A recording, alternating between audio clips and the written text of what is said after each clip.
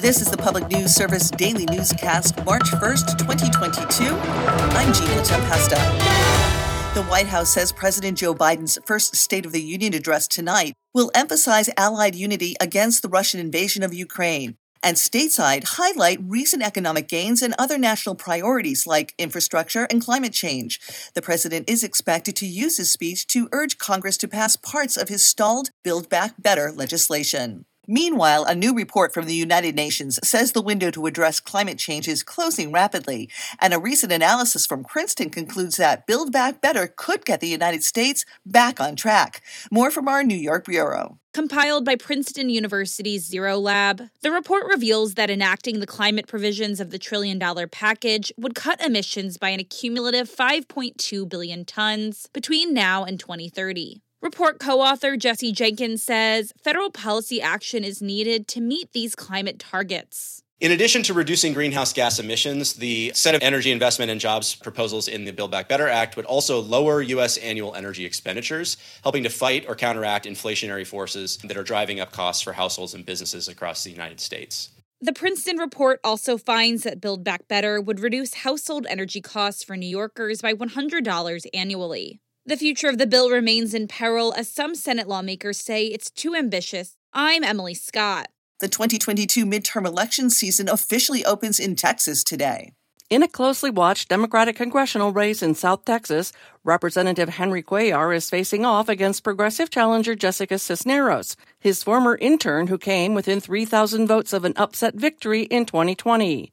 Kelly Dittmar at the Center for American Women in Politics says for many candidates, an election loss is just the beginning of a political career. The importance of women not losing and giving up the first time, that persistence is important. So that's one of the storylines there in that race that matters. Cuellar's home was raided by the FBI in January as part of an investigation related to the former Soviet Republic of Azerbaijan. Cuellar has maintained his innocence. I'm Roz Brown.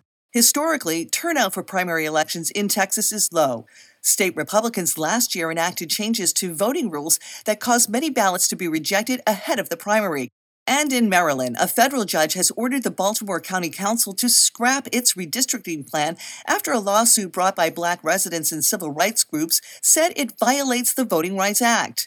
Tony Fugate is a county resident and plaintiff in the case who says it's important for Black residents to feel represented. I, as a Black person in Baltimore County, should have an opportunity to elect a person of my choice. And the map that they drew didn't reflect that, in that what they had done in essence is cracked the Black vote across multiple districts so that there wasn't a second minority-majority district in the county. This is PNS.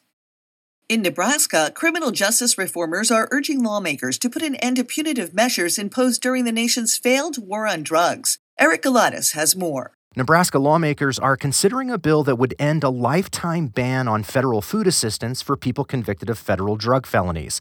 Proponents say LB 121 would help Nebraska move past 1990s-era laws passed during the so-called war on drugs, laws that led to mass incarceration across the U.S.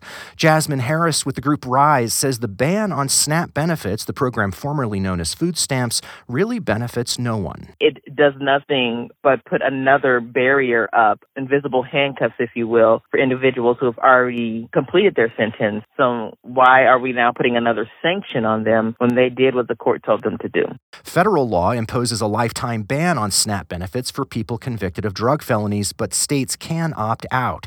Nebraska allows some exemptions depending on criminal history and the completion of substance abuse programs. A full ban remains for anyone who served time for felony drug distribution. I'm Eric Galatas.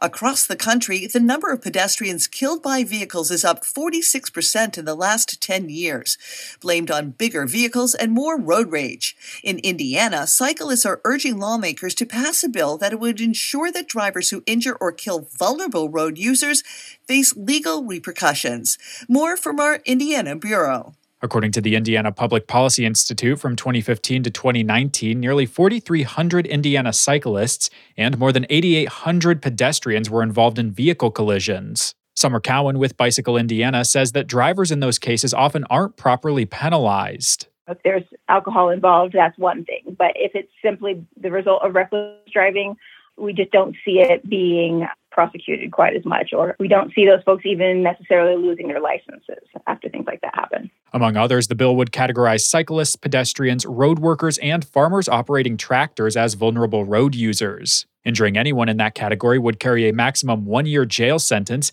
and up to a $5,000 fine. And killing someone in that category would entail a maximum 2.5 years in prison and up to a $10,000 fine.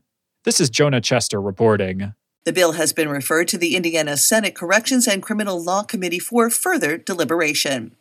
Back to Texas, Elisa Wells with Plan C says people in the Lone Star State and others that restrict abortions are finding creative ways to get abortion pills. Some order pills directly from pharmacies in other countries or obtain pills from other states. More than half of the U.S.'s terminated pregnancies are no longer surgical. This is Gina Tempesta for Public News Service, member and listener supported, heard on radio stations, your favorite podcast platform, and you can find our trust indicators at publicnewsservice.org.